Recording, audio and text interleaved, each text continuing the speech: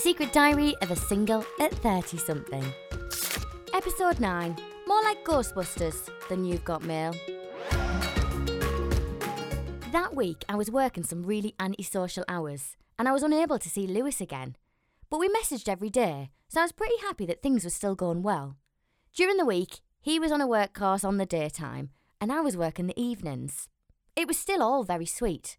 I was getting pictures of him messing around in the training room, and him and his workmates prancing around in firefighting kit and putting out fires. It was fire training, so that made sense. I came up with my own creative photos that I could send him. Completely out of character and something that I'd never done before. I sent photos of me in my underwear. I know. What was I thinking?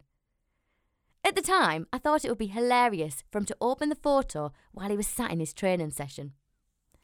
As the week progressed, I clearly got more and more confidence because then I started sending pictures with even less clothes on.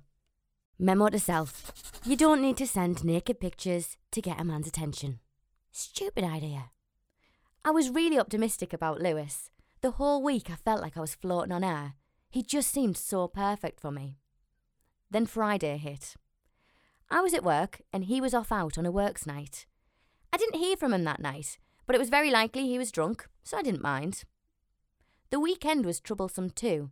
He was heading back to Scotland to see his kids and then off to work for a couple of weeks offshore. I told him not to message me at the weekend, so it didn't come to any surprise that he didn't. And the reason why was because he and his wife were not on good terms, and I really didn't want to get involved in what sounded like a really messy divorce. Especially as it was highly likely she'd be around for a great deal of the weekend. Especially since he was still living in the family home. Hindsight's a great thing, but at the time, this massive red flag wasn't screaming in my face. After the weekend, we messaged now and then, but it got quieter and quieter. Gutted was an understatement. I just couldn't understand what had gone wrong between us. I really liked this guy, but I was pretty sure I'd been ghosted. I can't lie, I felt heartbroken. On several occasions, I had a little cry. I really felt like my world had fallen apart. I'd met what I thought was this amazing man, and I was sure he was the one. The urge to message or call him was unbelievably difficult. And of course, I checked my Instagram every time I posted a story, just to check if he'd watched it. In fact, my followers must have wondered what on earth was going on. I was posting near enough every hour in the hope it would trigger him to contact me. He never did. Did I like him? Unbelievably so. Was I physically attracted to him? Extremely. He was super sexy.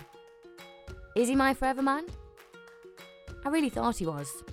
Instead, it's back to the date naps.